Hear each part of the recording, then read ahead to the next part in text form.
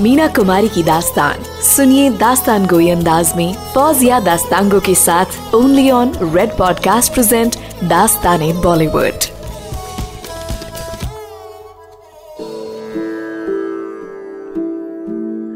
ख्वातीन हज़रात, एक तरफ ये सब कुछ हो रहा था और दूसरी तरफ शौहर का रवैया बद से बदतर हो रहा था। इनसिक्योर शौहर की रोक टोक, जलन और हसद इतना बड़ा कि ये भी हुआ कि तुम ये फिल्म नहीं करोगी, वो रोल नहीं करोगी। अली बाकर उनके रिश्तेदार और सेक्रेटरी थे। उनकी ड्यूटी मीना पर नजर रखने के लिए लगा दी गई और एक दिन तो हद हो गई। हुआ यूं कि एक नए शायर मीना से मिलने फिल्म पिंजरे के पंछी के सेट पर आए। वो मेकअप रूप में उन्हें यानी मीना को अपना कलाम सुना रहे थे। तभी अचानक अली बाकर बहुत बदतमीजी से अंदर घुस आए और नए शायर को हाथ से पकड़ कर निकालने लगे। मीना ने कहा, ये क्या बदतमीजी है, यहाँ से चले जाइए। और फिर वो हुआ जो किसी औरत के साथ नहीं होना चाहिए। अली बाकर गुस्से से बेकाबू हो गए और उस इंसान ने अपने वक्त की सबसे बड़ी अदाकारा, फिल्मी तारीख की सबसे बड़ी फनकारा के दाहिने गाल पर एक जोर का थप्पड़ मार दिया। जब स्टूडियो में शोर मचा और उनके शौहर को पता चला तो लोगों का कहना था कि डायरेक्टर साहब ने कहा, बाकर तुमने सही किया। वो थप्पड़ ताबूत की तरह आखिरी कील था। मीना ने उसी वक्त अपने शौहर का साथ छोड़ दिया। इस तरह उनके शौहर के पिंजरे की वो सुनहरी चिड़िया पिंजरा तोड़कर उनका घर छोड़कर अपनी दोस्त रजनी पटेल के घर चली आईं और वहाँ से महमूद के घर, और फिर उस आदमी के दर पर कभी नहीं गईं। याद कीजिए पाकीज़ा की वो लाइनें, जानलेवा है मोहब्बत का समा आज की रात, शम्मा हो जाएगी चल चल के धुआं आज की रात बज गए तो सहर देखेंगे, तीरे नजर देखेंगे, जख्मे जिगर देखेंगे।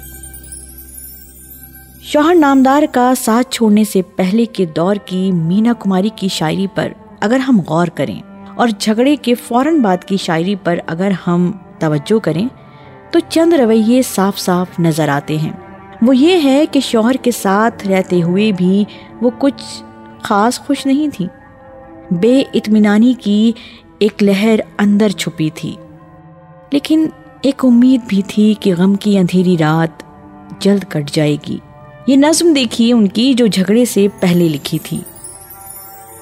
दिल को कैसे समझाएं हम कि रात गुजरने वाली है, बस रात की बात ही सारी है और रात गुजरने वाली है, अब रात गुजरने वाली है।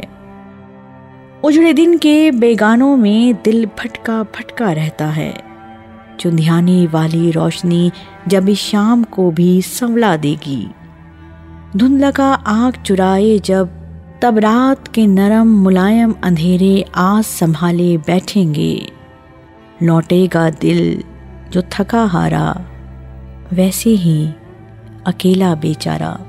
उस अकेले एक दिल को हम फिर कैसे कैसे बहलाएंगे कि रात की बात ही सारी है और रात गुजरने वाली है, बस रात गुजरने वाली है, बस रात गुजरने वाली है। तो देखिए इसमें एक उम्मीद नजर आती है। और अब झगड़े के बाद की उनकी एक नज्म देखिए। तन्हाई की रातों में अक्सर उलझी हुई नींद से कुछ पहले वो जागते साए धुंधली से याद आते हैं और नीम गरम तकिए में छुपी आंखों की जलन बन जाते हैं।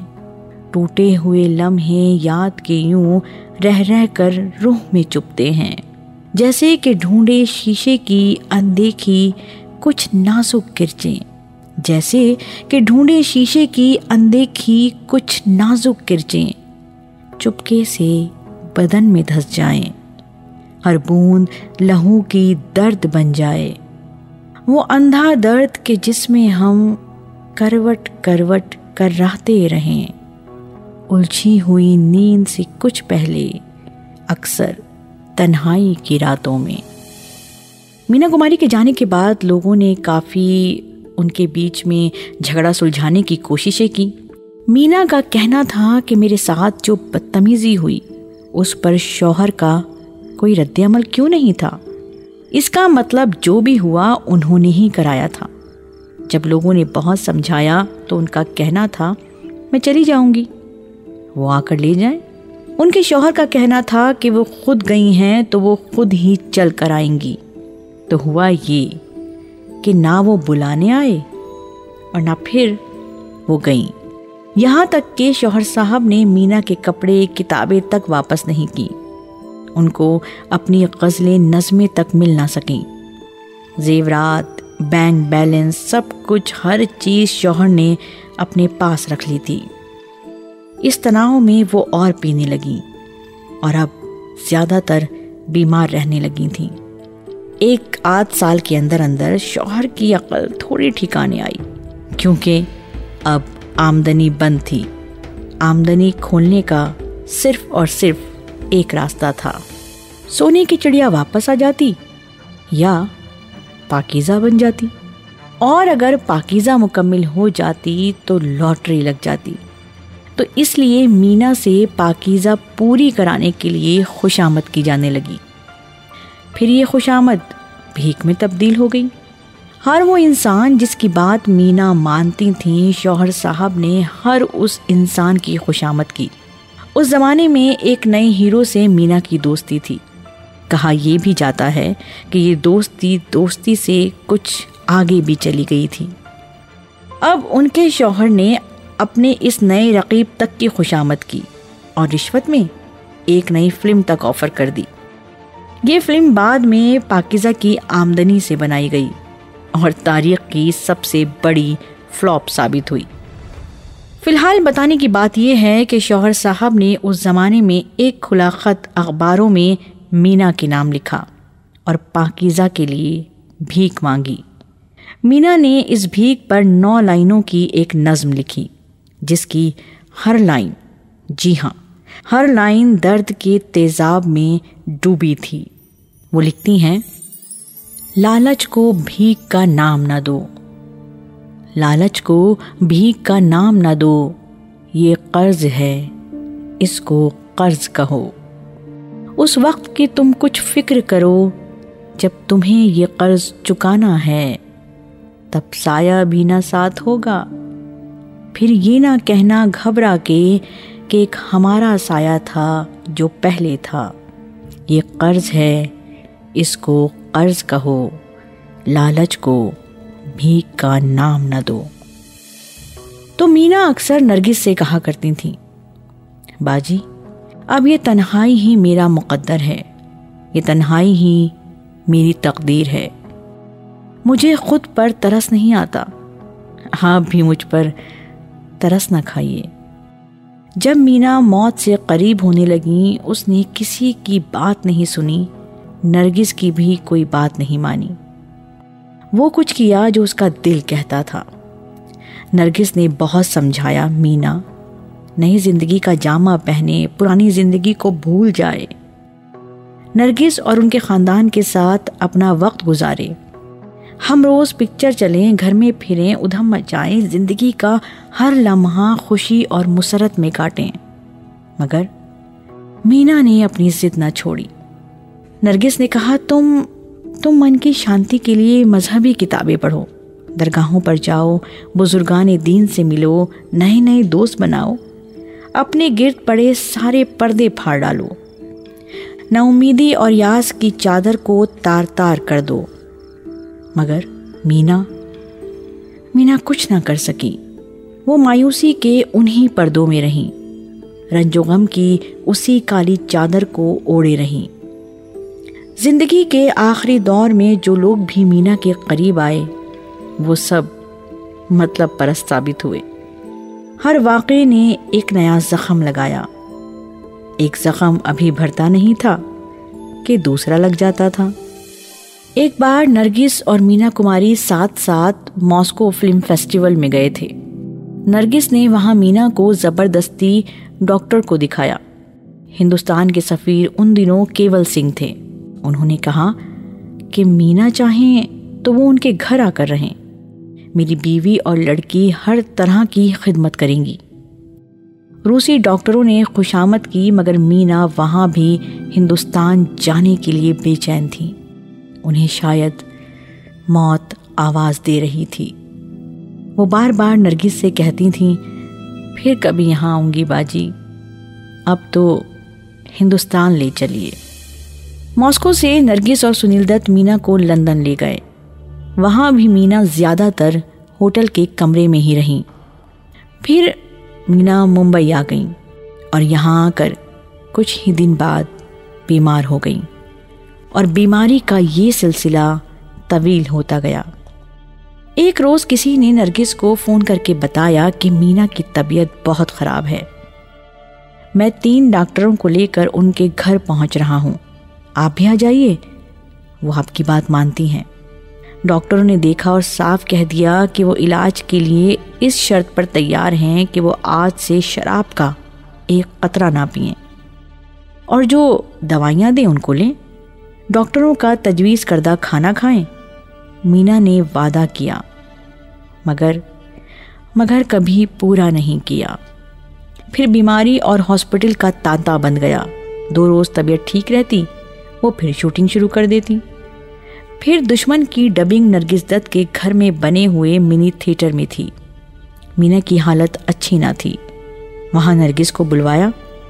نرگس ڈبنگ تھیٹر میں گئیں تو مینا کماری نے سب کو باہر بھیج دیا، اور نرگس کے کاندھے پر سر رکھ کر روتی رہیں۔ پھر روتے ہی روتے کہا، باجی میں کتنی بد نصیب ہوں، کوئی مجھ سے پیار نہیں کرتا، آپ بھی نہیں کرتی، مہینوں نہیں ملتی۔ نرگس نے اسے تسلی دی، دلاسا دیا، بچے کی طرح پیار کیا، گلے لگایا۔ نرگس نے لکھا ہے کہ جب میں نے مینا کو گلے لگایا، میں نے اپنا کندھا اس کے آنسوؤں سے ہمیشہ بھیگا پایا۔ 3 فروری 1972 کو پاکیزہ کے پریمیئر پر مینا کا فون آیا، باجی آپ کی شروع کرائی ہوئی فلم کا آج پریمیئر ہے، ضرور آئیے گا۔ نرگس دت گئیں تو مینا کماری میں کھڑے ہونے کی طاقت نہ تھی، لیکن کھڑے ہو کر نرگس دت کو گلے لگا لیا۔ فلم شروع ہوئی، لیکن انٹرول کے بعد ہی نرگس دت کو واپس جانا پڑا، کیونکہ اس روز سنیل دت کو بخار تھا۔ نرگس دت نے مینا سے وعدہ کیا تھا کہ میں پوری فلم دیکھ کر ہی پاکیزہ کے بارے میں اپنی رائے بتاؤں گی، لیکن نرگس دت کبھی پاکیزہ کا باقی حصہ نہیں دیکھ سکیں۔ وہ کہتی تھیں، مجھ میں ابھی تک پاکیزہ دیکھنے کی ہمت نہیں ہے۔ ریڈیو سے پاکیزہ کے گانے آتے تو اس کی آواز سن کر نرگس رو دیتی تھیں۔ سنتے ہیں کہ نرگس دت کا برا حال ہو جاتا ہے، فلم کبھی نہیں دیکھی کہ پوری فلم دیکھ کر نہ جانے کیا ہو۔ پاکیزہ میں مینا کے دوبارہ کام کرنے کی بھی کہانی نرگس دت سے جڑی ہے۔ ایک وہ وقت بھی آیا جب ڈائریکٹر صاحب سنیل دت کو لینا چاہتے تھے اور مینا کا رول کسی دوسری اداکارہ کو دینا چاہتے تھے۔ سنیل دت سے بات ہوئی تو انہوں نے گھر آ کر یہ بات نرگس کو بتائی کہ پاکیزہ سے مینا کو الگ کر دیا گیا تو پاکیزہ کا حسن ختم ہو جائے گا۔ یہ سن کر نرگس دت فوراً مینا سے ملی اور مینا کو سمجھایا کہ وہ فلم کو مکمل کریں۔ مینا نے صرف اتنا کہا، آپ کہیں گی تو ضرور کروں گی باجی۔ نرگس دت نے مینا کو مشورہ دیا کہ جب تک پاکیزہ مکمل نہ ہو وہ کسی نرسنگ ہوم میں جا کر رہیں، جہاں ڈاکٹروں کی نگرانی میں اپنا وزن کم کریں اور کھانے اور سونے کے اوقات کی پابندی کریں۔ ابھی یہ باتیں ہو رہی تھیں کہ مینا کی حالت بگڑ گئی اور وہ پھر علاج کے لیے لندن چلی گئیں۔ وہاں سے آنے کے بعد وہ بہت دبلی ہو گئی تھیں اور پہلے کی طرح پرکشش نظر آتی تھیں۔ یوں پاکیزہ پھر بننا شروع ہو گئی اور آخر مینا نے نرگس سے کیے وعدے کی لاج رکھی اور اسے مکمل کر دیا۔